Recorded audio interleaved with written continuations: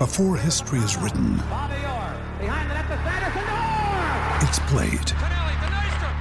Before it's frozen in time, it's fought one shift at a time. Before it's etched in silver, it's carved in ice. What happens next will last forever. The Stanley Cup Final on ABC and ESPN Plus begins Saturday. Now's the time to save 30% on wedding jewelry, only on BlueNile.com. Make sure your wedding ring is the one with your pick of diamond and lab-grown diamond bands, all hand-finished and graded for excellence. Or surprise her with something blue she'll love for life, like a stunning pair of sapphire earrings. Blue Nile's jewelry experts are available 24/7 to help, from fit questions to style advice. Right now, get up to 30% off at BlueNile.com. BlueNile.com. Morning, fellas. Hi, Kenny. What's going on? Well, you know, the usual. The usual. I thought we had a sighting. Turns out it wasn't him. Oh, really? Yeah. Like him? Him? Yeah. Okay. You've worked with a lot of hymns. It could be. Yeah. The one that finds himself occasionally walking to work on the freeway. I know exactly what you meant. That him. I know exactly what you meant, Kenny Hamilton. That him. Send somebody to pick him up at the Arby's? That would be me. Which is now gone, right? Yeah. So now, sad. is there like a Blaze Pizza over there? That's right. That Arby's. There's like a condo there now, right? On that corner. The condo and the Blaze Pizza's in the bottom level. I love that place. You could, I love that Arby's. anywhere in Minneapolis campus or Northeast, you could just, the sentence, I think there's a condo there now applies. Yeah, it's true, especially on that campus. Let the record show that for the second day in a row, the show is completely derailed from the get-go. Can we talk more about that Arby's? That got me through at least 2 years of college for I like love 5 that meals place. a week. I love It was that outstanding, Arby's. yeah. I went spent there all the about time. $20 just on myself before a Super Bowl one day, just loading up. I had the biggest bag one person has ever gotten for themselves. Yeah, I'll do 4 5 for $5.95. Sorry, what? Are they open yet? I've got a craving, man. This was not sponsored content, by the way. This is just us being fat. Speaking of, he got him. 18 in a row retired by Lance Lynn. Chopped to short. Gregorius picks the hop and throws out Garcia. 19 in a row retired from Lynn, who has been superb through 7. When it comes to the first inning, that's kind of my thing, too. I got to get settled in and get going. I was able to do that, and then we were able to keep adding runs and playing good defense. And, I'm just, happy to be here to contribute. maybe the beard was the problem? Was the beard the problem? I can confirm in that post-game press conference that he gave in front of his locker that I saw not one but 2 smiles. They were brief. They were just 1 second apiece. But I saw Lance Lynn for the first time in the 2018 baseball season. I saw the man smile. He has the ability. He has the facial muscles that he can form a smile. I mean, so he last night, you heard it, he retired, was it 19 in a row at one point? Yes. Now, it is the White Sox, but Lance Lynn goes 7 1/3, strikes out 9, and allows only 3 base runners in his first start for the Yankees. He actually was equally good in his first appearance with the Yankees last week, 4 1/3, no runs in either of these outings. He struck out 5 in that 4 1/3 appearance. So now with the Yankees so far, he has pitched 11 2/3 innings, has not allowed a run, has struck out 14 and walked only 1 over that stretch. And that's what you thought you were going to sign back in March when the Twins landed Lance Lynn. And just for fun, let's rewind the clock to April. And let's look at Lance Lynn's first 2 regular season starts as a Minnesota Twin and juxtapose that with his first 2 games as a Yankee. He walked 10 in his first 2 starts. In his first 2 games. He walked 15 in his first 3 starts with the Twins. 9 innings pitched. 9, and those were starts. So he has pitched more innings in a relief appearance and a start for the Yankees than he did his first 2 starts for the Twins. He gave up 5 earned runs. He gave up 10 walks. He struck out 12. Man. And walked away from those first 2 starts as a Twin with a 5 ERA, thus setting the tone for the season that would be Lance Lynn as a Minnesota Twin. Can I say I don't regret the signing on behalf of the Twins. I hope that him performing mostly terribly for them and then paying him I guess it'll wind up being $9 million of the deal or whatever they paid him. I hope that doesn't make them gun shy because they should still take shots. They look at a guy who has a good track record, mostly in the National League. Not like number 5 starter track record National League like Jason Marquis, but has pitched in big postseason games with an ERA well under 4 for his career. It just didn't work. It looks like it might work for the Yankees now that they've bought low on him. Might work really well for the Yankees. Yeah, so I don't know. My first thought was, well, that's kind of a buzzkill. If he would have done that a few more times, and if Brian Dozier had played well in the first half of the season, you wouldn't be sellers, and you'd be sitting here in a different position right now. But whatever. Bravo, Lance Lynn. Now he's going to find it clearly just in time for the Yankees to make a run and do some damage. Why couldn't he have been fat and happy here? That's my question. Well, he was half of that. He was fat and miserable here. Why couldn't he have been? It appears that he is now, he's still fat, and that's fine. As you said, clean shaven, and he appears to be very content. Why couldn't you have had the beard? You had the beard here, so you weren't told to shave here. You were fat here. We're all fine with that being on a show that is hefty itself.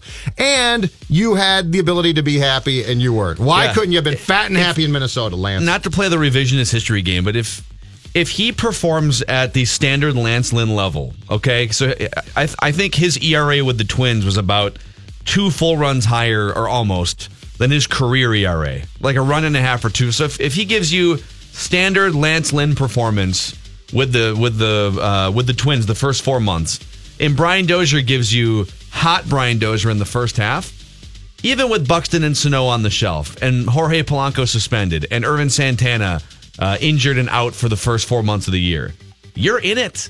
In this division, you would have been. You're in it. I know you got in the AL Central, smoked 10-0 last night, but you don't care now.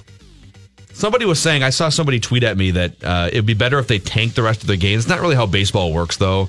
Oh yeah, I got that tweet too. I mean, like drafting number 1 overall would be awesome, but like tanking to get the number 3 overall pick, you might wind up with a superstar at 9 or a bust at 9, just like you'd wind up with a superstar at 3 or a bust at 3. Yes, this is true. Baseball's not like, you get the next LeBron James. It's not like football. Yeah. Let's draft a quarterback at number 1. And you're going to have to wait, 4 or 5 years before that player comes up anyway. So, all right, well, bravo, Lance. Ding, ding. It has an impact, obviously, because, you always want to get your best guys out there, but things are going to happen throughout the course of the season, and some of these guys that are out there right now are going to have to play. And so, they're getting a lot of valuable experience, a lot of time on task with what they're doing. And, I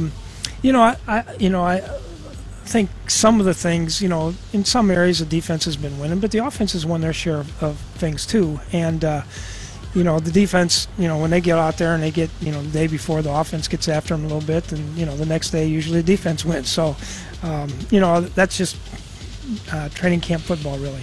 All right, let's separate 2 important things here.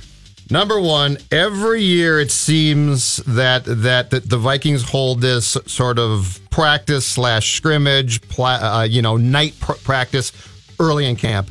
And every year the headline is, the offense didn't look great. The defense won. All right? It's the most overrated thing in football. It happens constantly. This defense is really good. If you really expected that Cousins and the offense was going to get out there and hum along on Saturday night and beat this defense deep 18 times, you're crazy. Yeah. So let's put that aside. So who cares there? Now I'm going to get to your problem, though. You're calling Richie Incognito? You're making a phone call to a guy who retired and certainly has had issues, and when he's playing good football is pretty good. You're calling him because at yesterday's practice, you had Rashad Hill back from his illness at right tackle. Riley Reif, your starter at left tackle, played there. And your 3 interior linemen were all out, okay? Mm-hmm. That's your problem. And if you can get if you can get your guards back here, Elflein at center comes back fairly soon, you'll be absolutely fine. If you can't, the interior line is going to become a major concern pretty quickly. Yes, sir. You called Richie Incognito. How many shows in a row has Judd sounded you were gone last week. I can safely tell you that it was five last week. I was going to assume shows in a row of Judd horrified over the offensive line a month before the season. I'm going to find who was playing the interior line yesterday, and I'm going to run the names by you and see how many of the interior linemen, the guards and the center from yesterday's practice, you have heard of before right now. I say this with all the love in my heart. You're not wrong. it's definitely a problem that they might have offensive line issues. Yes. But nobody loves to consume quality airtime with meat and potatoes concern like Judd Zulgad. Can I say that? That nobody in my life loves to machinate and panic and break down the potential disasters of the meat and potatoes offensive line like Judd Zulgad. And it's wonderful because the concerns have been there already for months before the draft. Yeah. So they have to get a guard. They didn't get a guard? What? In the 6th round? Yeah. Yes. Wow. Exactly. No. In the first round, Yes. or in the second round, when the possibility existed to trade up to take a guard. Sure. No, see, this is the frustration here is when this show tells you exactly what you should do and you don't do it, and then you come back and have problems there. That's when this show gets very frustrated. Do you mean this show or Judd Zulgad? Just Judd Zulgad. Well, I consider it to be it's all of always us. you. Okay, It but just I depends consider on it to who be the our co-host is. show. But here's the problem, okay? So nothing you said is wrong, but here's the problem. You have a 53-man NFL roster, and you only get 7 rounds of draft picks, and you have a salary cap. It's really hard to build a perfect roster. Let's say so there's a reason why the Vikings have the number 1 ranked defense in the NFL, because they have spent a ton of 1st and 2nd round picks, even before Mike Zimmer got here, on defensive backs. Xavier Rhodes. So they wouldn't have the number 1 ranked defense. Thus, they wouldn't have been in the NFC Championship game last year without Harrison Smith, Xavier Rhodes, Trey Waynes, keep going down the list, right? It's like they have focused very clearly on, we're going to put blue chip talent on defense, specifically linebackers, Eric Kendricks, Anthony Barr, and then back to the secondary. If they had done this differently the last 5 or 10 years, let's say they went blue chip offensive linemen, which I wouldn't disagree with. Like I think you should build your offensive line. They should have done it at times for sure. But then they wouldn't have Harrison Smith. Right. Maybe they wouldn't have Xavier Rhodes, and so they'd have an awesome offensive line, and they'd be scoring points, and they did score points last year. But their defense would be leaky, and they give up a lot of passing yards. And we'd be doing this show today, wondering about these crappy defensive backs who get torched in night practice on Saturday. I don't know if it's possible to build a perfect roster unless you get a little bit lucky with like 6th and 7th round picks in the NFL, or just have Bill Belichick for 20 years. It was this year, though, because we sat here and said, you need right guard help. You need guard help. So we sat here. So this is not a 5 or 6 year thing. This is saying you have a Super Bowl type team. What do you need immediately? Where's the one place? Where's the one place that you need to build depth and find as good a player as possible going into that draft? And it was guard, and they got too cute. Sure, but that's also saying that a right guard drafted, let's say in the 2nd round, a right guard drafted in the 2nd round would 100% be an upgrade over whatever they have on the roster right now. It would give you a better chance. Maybe. And by not taking a guard, you look at the football gods and you tempt fate. You tempt fate. I agree with that. You say, come on, football guards, we're going to get cute. What are you going to do to us, football gods? And football gods look at you and say, I'm going to screw you. But you know what I'm saying? Like I think your general demeanor and your general outlook on life too, whatever the deficiency is, you were going to point out the deficiency no matter what. Not if they took a guard. No, that's not true. No, So it's absolutely true. If they had taken a guard, I would have been happy. And I'm walking a line here because I don't disagree with what you're saying. I just think that it's funny that 90% of this team is just as you'd like it, and you are fixated all summer on the 10% that you think is I saw this the huge fix. problem. You passed on the fix. But Dave, do you think it's true that if the Vikings had drafted a right guard in the 2nd round, that Judd would be happy and positive and optimistic the following 4 months? He might not be as negative, but no, you wouldn't be positive and optimistic, especially once injuries have started to mount up. You would still be freaking out regardless of whether it was a new guy or an old guy getting hurt. By the I would way, have given him a ton of credit for that. How about this? How about your $30 million quarterback? Yeah. How about your $30 million quarterback overcomes a mediocre offensive line like other quarterbacks in the NFL? And not to mention, he probably would have just deflected to the defensive backfield. Well, I mean, Mackenzie Alexander, really? You going to rely on him? You could have drafted a guy like Mike Hughes in the 1st round, but instead you went for a guard. Are you kidding me? What did I... And not to mention, I mean, Marcus Sherrills, he's been great, but how long can he keep up this charade of being a wonderful punt returner? What did I say within the last month? I said it's become clear to me that you give Zim defensive backs and he molds them and he does a very good job. Now, if they had taken a guard, if they had listened to what I told them, well, and I haven't even started on the kicker yet. Well, let's talk about the kicker. Can we talk about him at some point here? Well, yeah, we'll get Collar in here. I have to make a call to Judbot, see what he's thinking this morning. I'd love to hear from him. We got Panic Judd in the house. I was at the practice field yesterday. I saw kicking carnage. We got Panic Judd in the house. This is great. I'd love to hear from Judbot. Matthew Collar is going to join us too. Also, offense behind the defense, which is a constant, I think, in the NFL and not something to panic about. We can talk more about that too. We have a pecking order at 10 o'clock. We have Jason Stark. We're going to replay that for the Twins fans who missed it yesterday at 11:30 today.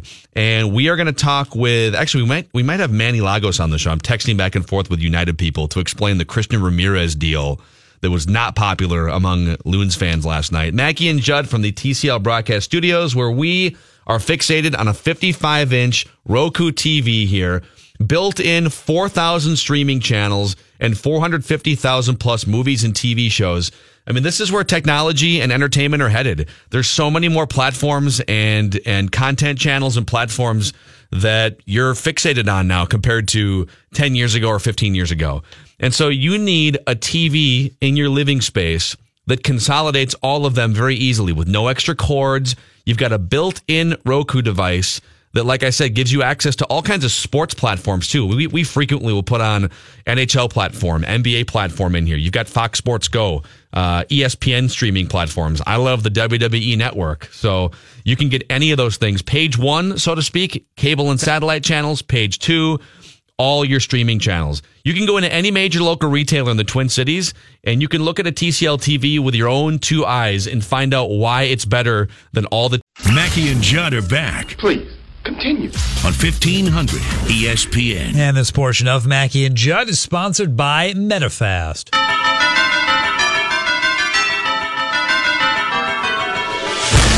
All right, let's get back into it here. Matthew Collar from 1500ESPN.com and the Purple Podcast.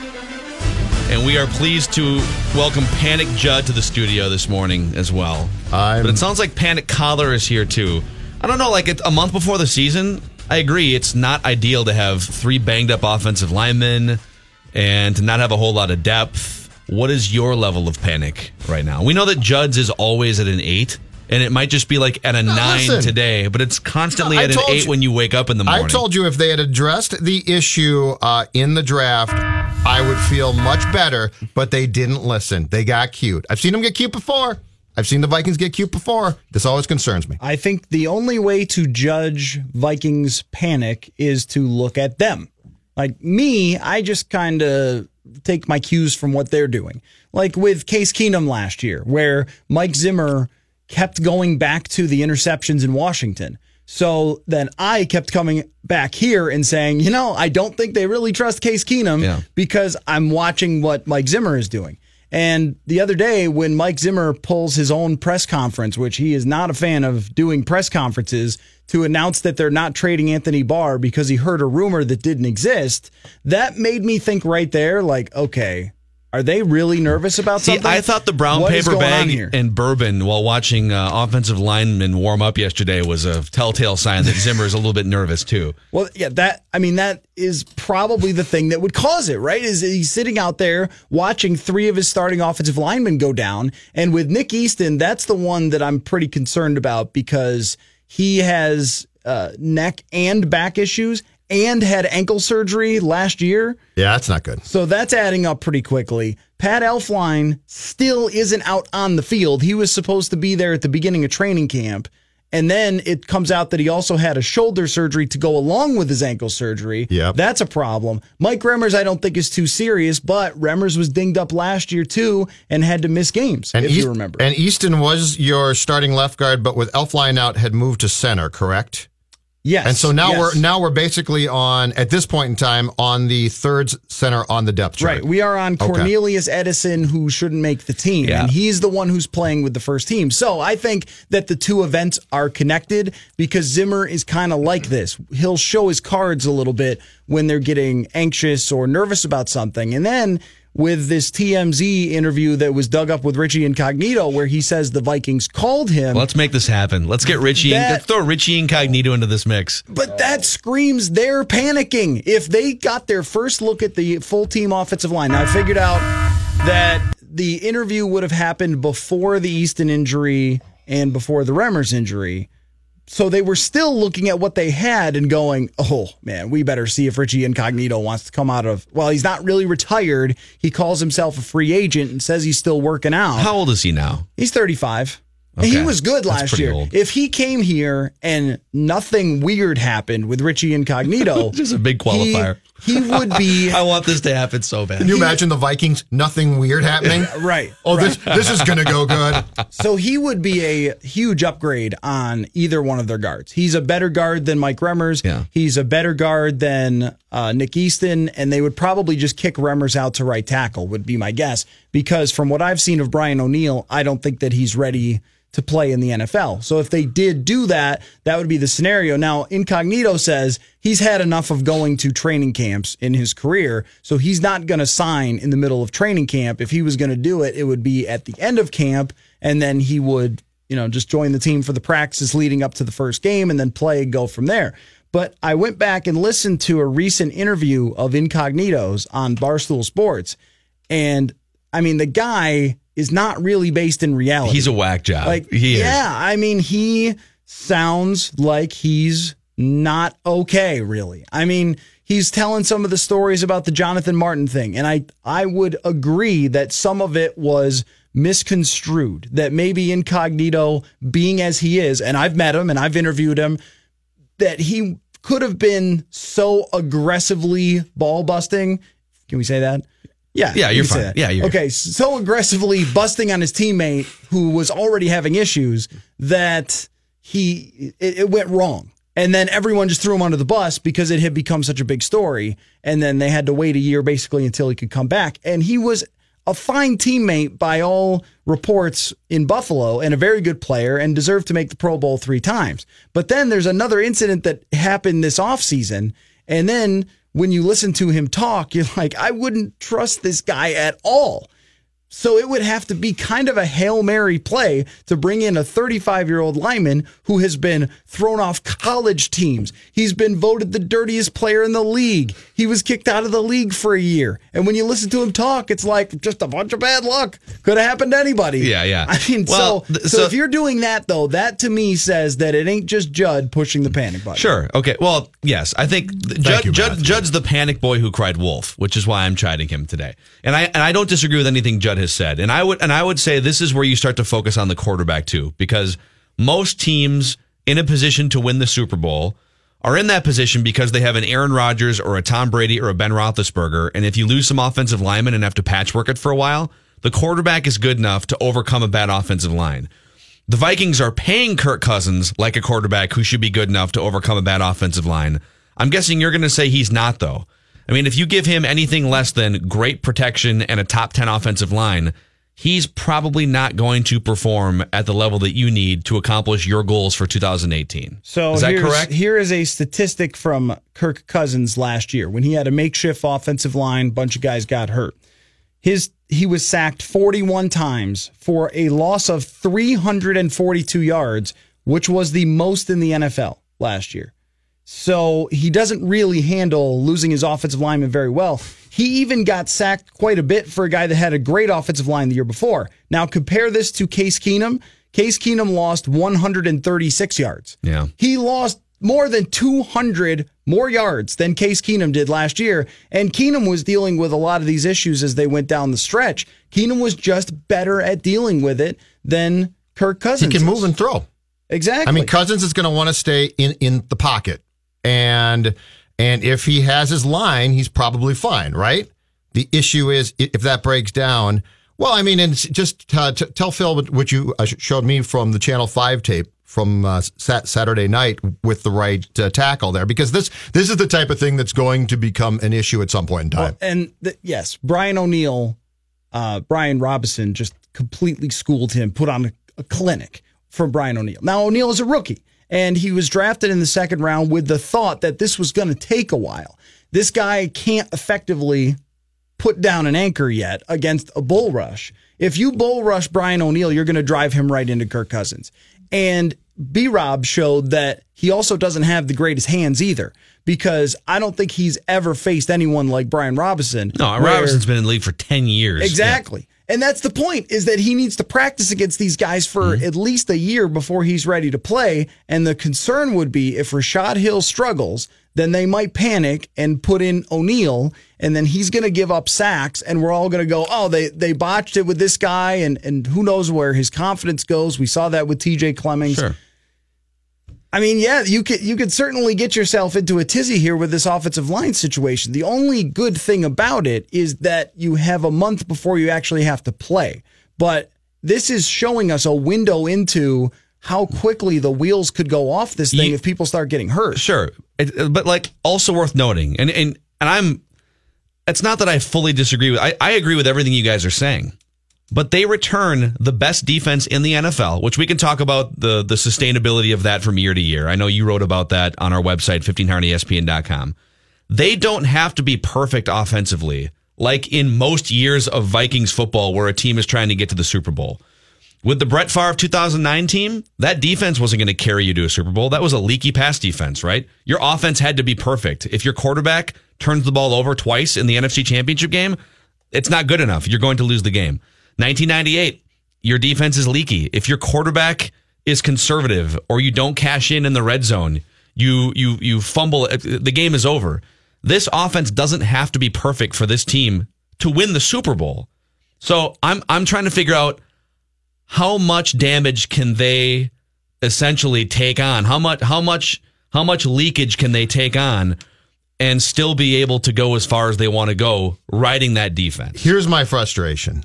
You signed a quarterback who you've seen play for a long time now. So his assets and liabilities come as no surprise. You had the ability to, at least in the first round or by trading up in the second round, strengthen a position to protect that quarterback who you know full well does not have the same attributes that Case had as far as being able to scramble and throw. You ignored those things because you got cute. That's my frustration, because that's a first guess. I mean, if this is all a huge shock, then I'm like, okay, it's too bad, but it's surprising. None of what's going to transpire here is going to come as a surprise. That's my problem with it. So that's right. That we'll continue to go back to draft night over and over and over again and say, Will Hernandez was right there for you. You could have just drafted him. Everyone would have been thrilled. You wouldn't have gotten an ounce of criticism in the entire NFL from a single fan, from a single analyst. Everyone would have said, yep, that is your guy. He shined at the combine. He's got great tape. He's a great athlete. Like, you're good to go. And instead, you pick up your fourth corner. I mean, that is really puzzling for where they stand as a franchise. And to your question, Phil, how much damage could it do? I would say this. Week 1, you have to face DeForest Buckner, who's one of the most underrated and best players in the league, in my mind, defensive tackle. Week 2, you got to face Mike Daniels, who is a monster. Week 3 should be a win. Week 4, you have to face Ndamukong Suh and Aaron Donald, assuming that he comes back and everything's good. And then after that, it's the Philadelphia Eagles, and that's one of the best defensive lines in the entire NFL. I mean, at the beginning of this season, you are facing defensive lines that are absolute monsters, and it's not like these offenses are terrible. Jimmy Garoppolo looked great last year. Aaron Rodgers is back. The Rams scored more points than anybody else in the league. The Eagles will get Carson Wentz back. You are going to have to match these teams points for points. And if you have a quarterback who routinely loses a lot of yards getting sacked, and an offensive line that's trying to play Tom Compton or Danny Isidora as a starter, or Pat Elflein, who's not healthy, I mean, you could see this being majorly problematic. Even if they're in those games, the difference is probably going to be small with a lot of these teams who are really good. Yeah, if you're going to have to be the best defense in the NFL again early if you want to get out of that stretch. If your offensive line shows up banged up in the first few weeks, I think it's 2 and 3 almost regardless of. Those are. The Buffalo game is like your only chance to come up for air, and that's not a pushover game either. So yeah, that's what it says to me when I look at the schedule is you have to survive early. If you go 1-4 or something, I mean, then this is just the wheels are completely off. You can survive 2 and 3. Yeah, you can survive 2 and 3. You can. And then I think that's probably realistic to think of, but I don't know where the offensive line is going to start in week 1. And they had a great defense in 2016. and they end up 8-8. And the difference is a handful of games where at the end you couldn't pull through, a handful of games where Sam Bradford could have been much better had he had an offensive line. But instead, it was just the small differences because the NFC is really stacked. And there's a lot of great quarterbacks you're going to be going up against. Collar hanging out with us. Purple Podcast, 1500ESPN.com. More Vikings next. Don't go anywhere. More Mackey and Judd coming up next. Oh, that's just what they'll be expecting us to do. On 1500 ESPN. Mackey and Judd now continue. Well, here we are again. Yes. On 1500 ESPN. All right, we need your help choosing our finalists for the Sportscaster Idol competition. Our judges have narrowed down the field of the top 10. Those auditions have all been posted on our website. After watching them, you vote for your favorite, and you can vote once daily. The contestant with the most votes will join the judges' 3 picks on stage at the State Fair for the Sportscaster Idol finale. Check out all the editions online, 1500ESPN.com, keyword Idol. Thank you, Dave. We got Matthew Collar with us. We're watching ESPN News. Oh, this is an E60 special. They're showing the making of Hall of Fame busts and Randy Moss. The cornrows. Kind of a cool touch. I didn't know that that's how they... Was he sitting there as they carved him, or was the guy using the photos of Randy Moss? Because he was watching the guy carve the bust out of clay or whatever. I think he was using a photo. I saw a little bit of this, and he had Randy select which photo he wanted to use to then make said bust. See, he should have gone with the afro, the massive, like... Or was that Green Bay? Was it Green Bay or Washington? I thought they all had them at Green Bay for a game. See, he did more than once. Yeah. America's finest receivers on Sundays. Yeah. That's what it was. That's right. Very good, David. Is that what they called it? Yeah, that's what afros, get it? Oh, America's finest receivers. No, I'd completely forgotten that. Did other receivers in the NFL do the same thing? Or was it just a Vikings thing? It's just a Viking thing as far as I know. I don't remember that acronym.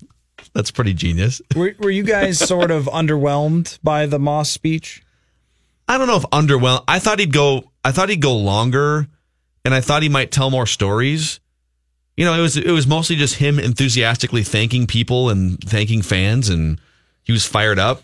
I was expecting maybe a little bit more of like an emotional storyline or something, and I'm not upset by it. So what I was thinking about is, like, will he unbury some bodies here, or will he reveal some things we never knew about him because he is such a complex character that you think you know him way better now than you did when he retired, but you feel like you're still nowhere close to fully knowing Randy Moss. Mm-hmm. And I thought we're going to get a step closer to that. So I was out at the night practice, and then as soon as I got home, sort of excitedly ran to YouTube to try and find it.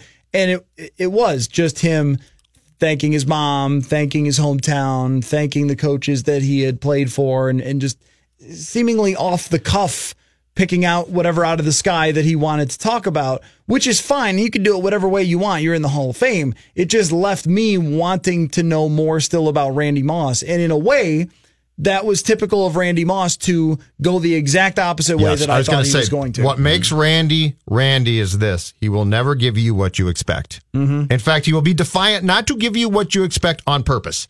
But I thought the speech was fine. I thought he might give you a little bit more, and I thought he might break down a few times. But I watched that speech, and I thought, no, this is him. This is him, and it's almost like anything that gets too personal, he's going to keep you away a little bit, because he let you in a bit, but not in a huge way. And I think his nature, though, is he's only going to let you have so much. And he's never going to peel the whole thing back. Mm-hmm. And he didn't, and so it didn't surprise me. Did you see the Ray Lewis story in Monday Morning Quarterback? I did. Robert Klemko? Yeah, I did. And I don't know. I was on the fence for a number of years about Ray Lewis, and he's always come off as overcompensating for something. I don't know, maybe an involvement in a double murder back in the early 2000s. But that story about a guy going into a locker room to do his job, essentially just to get a comment about a story being written about the Atlanta murder victims' families, and the way Ray Lewis walked up to him later on that week, hand on his shoulder, and said, "You were number one in my prayers last night. You don't have to apologize to me." As if like the guy asking questions about something very important that happened 13 years ago that we really haven't gotten many answers about because Ray Lewis is so sheltered and PR teams have just ushered reporters away from him for a decade and a half. I'm out on Ray Lewis. I think he's a fraud. I think he's like, he gets up there for 25 minutes and it's just psychobabble to me now. Like no one knows what he's like. What are you saying? Okay, you're firing people up and you're motivating people, but like your sentences are incoherent and you've been covering something up for 15 years with religion and with football. Right. And so the problem with someone like Ray Lewis is that he does not live in the same reality as we do, and I don't think he ever did. I mean, when you're talking about a guy who came from Miami Hurricanes, I mean, you go back and watch the documentary about what it was like to be a member of the Miami Hurricanes. Those guys were NFL-type celebrities already by the time they were in college, and he was their best player, and he is kind of this untouchable all the way through his career. He's great from the very start. He is incredibly great all-time player. He wins Super Bowls. It's just like a different reality than what we go through on a daily basis. And I think that's hard to understand how different someone like Ray Lewis would see the world. And especially when you talk about being accountable for anything you do, that when you are painted by everyone around you all the time as infallible, I think a lot of players, there's some who stay grounded and are fine, but there are a lot of players who totally believe that that is the truth, that they were sent here by God himself to step on this earth and be, this otherworldly being, because that's how we paint them. And then the media does this too, where we build a cocoon around the guy by telling the same sort of narrative. Is like, oh, he's just this unbelievable leader and he's this great person and all this sort of stuff. Yep. And so everyone is enabling him to be that way. And that's a little bit of the unfortunate nature of getting such a view of players all the time, that there's media all the time, so we've known Ray Lewis was like this for forever, really, since that happened. But even in his post-career, when he was on ESPN and all that, you knew that he was a fraud, that he's not like some super genius, great human being or anything like that. The intriguing thing with him, though, is he continues to live his life as a player. Like everything he does is like he's still playing. No, that's it's right. It's like, Ray. That's right. You're not in the locker room giving an important speech before a Ravens game.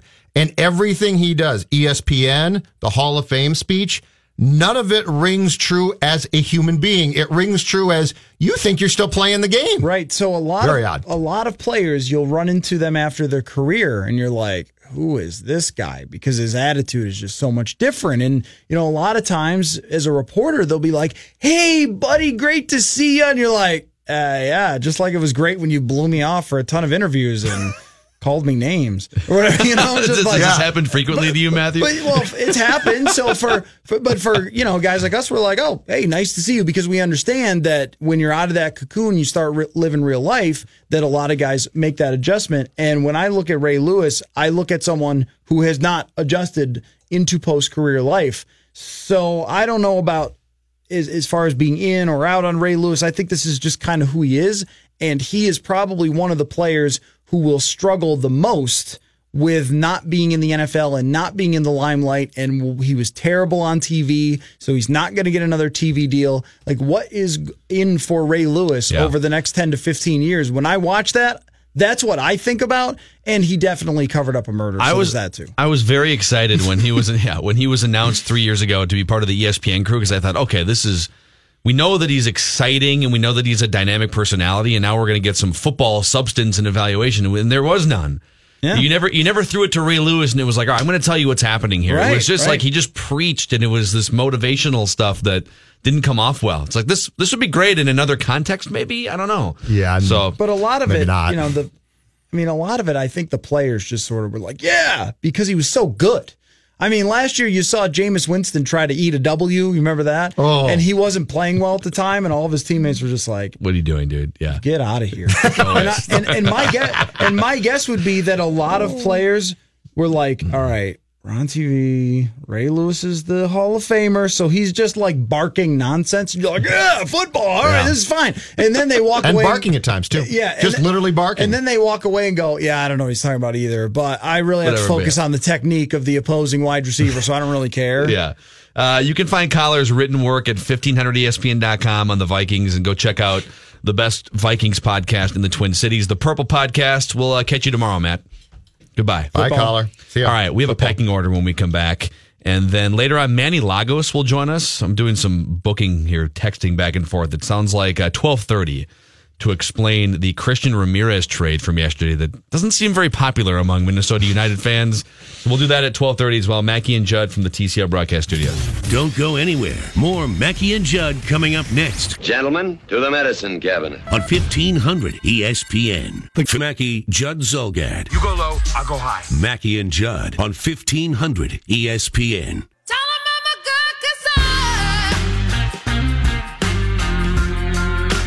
Come on! Football! Football. Football, yeah! Football! Football!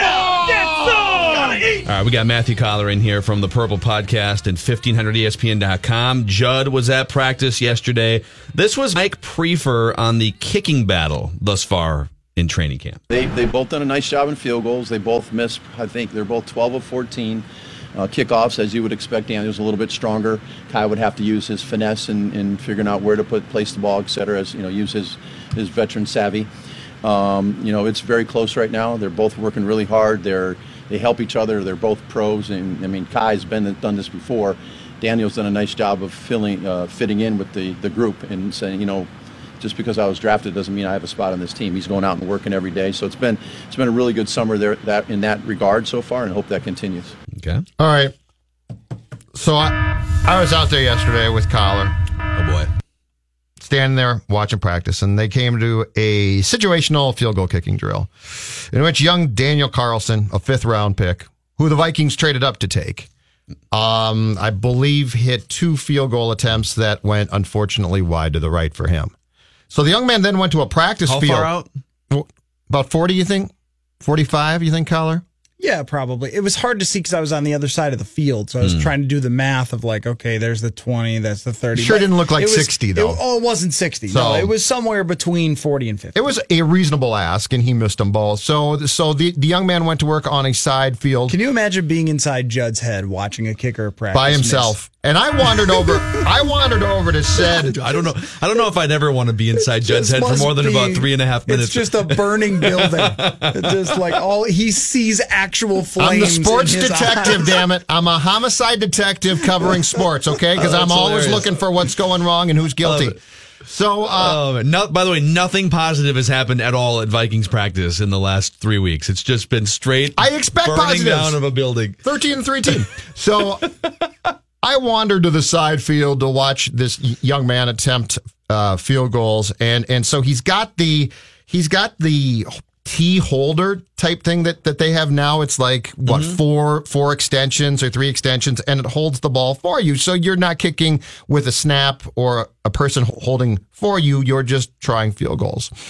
And he probably tries several more from distances around the same that he missed from, 40 or so. How close were you standing to him? Were you the only one over there? Was it just like you and were you in his eye contact range? No. I was sort of behind. Just like with a notepad? I was like at the 50, just eyeballing it. Did you ask to hold?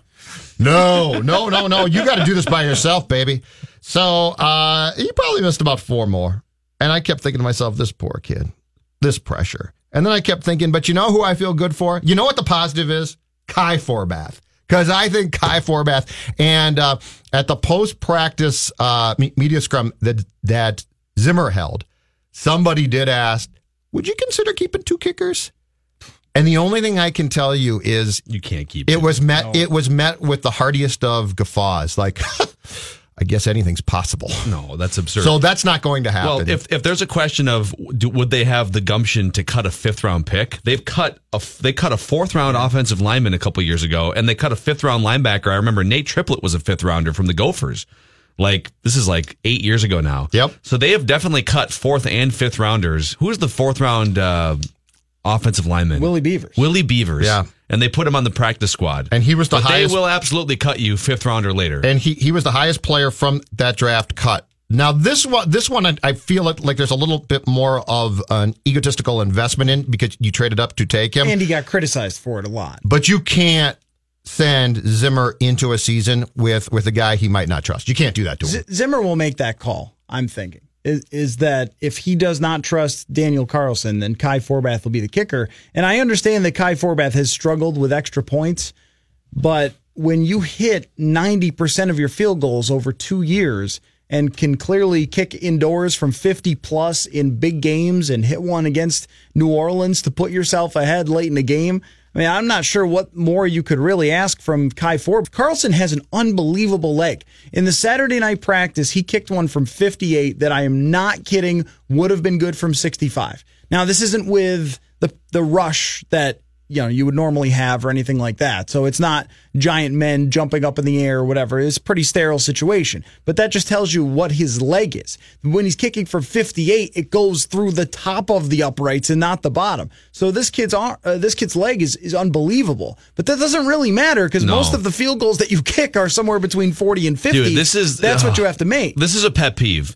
Quarterbacks with big arms, kickers with big legs, a pitcher who can throw 100 miles an hour. Like, okay, do you have off-speed stuff? Can you command a breaking pitch? If you're a quarterback, most of the throws that you're going to need to make are between 10 and 15, maybe 20 yards in the air, not 50. Right. I don't care if you can drop back and throw a ball 75 miles over those mountains. Can you complete a pass on a crossing route with a defender blitzing you? Like, that's what matters. I don't care if you can kick it 70 yards. Peyton Manning's throwing the ball like 14 miles an hour by the end. Yeah, and it didn't matter. And won the Super Bowl. And even the year before that, when he was throwing dead ducks, that he was still completing them accurately. Phillip Rivers doesn't throw the ball very hard either, and neither does Drew Brees. I think the same thing with kickers. You have to have the range, but it doesn't really matter how much it goes over the post by from 55 yards. I think 55 yards, if you could do that on a fairly consistent basis, then you are in really good shape. And it's much more about those 40 to 50s. And then he does have to hit the extra points, but you're not,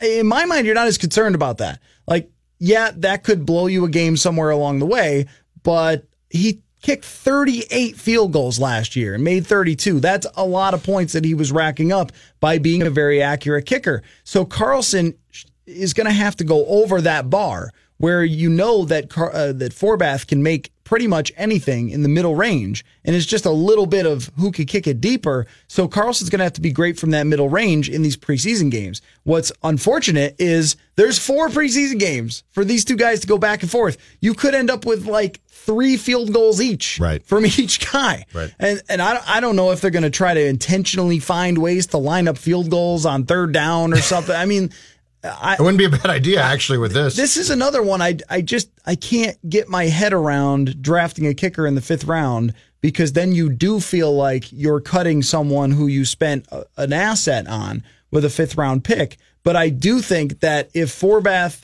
outperforms him, it will definitely be his job, because he's the one that Zimmer's going to feel more safe about. The Carlson stat that drove me absolutely nuts post-draft was, and I saw this in about 4 places, his PATs in college, he was perfect. Well, in college, they haven't moved the PAT back. Right, so if you took Kai and said, okay, Kai, it's back to being where it used to be, guess what? He's perfect. Yeah. So I think here's another, this is going to sound old and crusty, but a stat you can't measure on the field, but it matters for kickers. What's your heart rate when it's January 10th? And you're on the road in a playoff game? Not that Kai Forbath only has 4 attempted field goals in the postseason in his career, and all 4 came at home against the Saints in that win, the Minneapolis Miracle game. He has played in 2 other playoff games, one with Washington against Seattle, but he only kicked 2 extra points, and that was before they moved the extra point back. And then he only had the 1 extra point kick at Philadelphia, which he made. But he's been in situations late in seasons, in the playoffs. He's 30 years old and on a team that's looking to win the Super Bowl. And I'm looking at little edges here and there. Is my rookie kicker going to have a heart rate? Is his neck going to be pulsating when he walks up and has to stare at a 45-yard field goal on the road against the Eagles or something? Because it's not that Kai Forbath is 100% to be calm and make the kick, but I know what I'm getting in a veteran kicker in that situation. And I think going into the season with a rookie kicker, if you're on the fence at all about him, seems like a huge mistake. My neck is pulsating every time I come in here just to talk about football.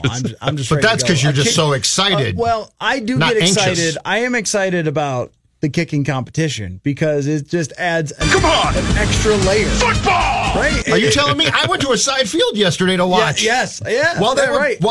They were having team drills. There's all these other things that are going on, and then riding over it is this franchise has had some pretty poor moments with their kickers in big situations, and here's two guys shanking them all over the place.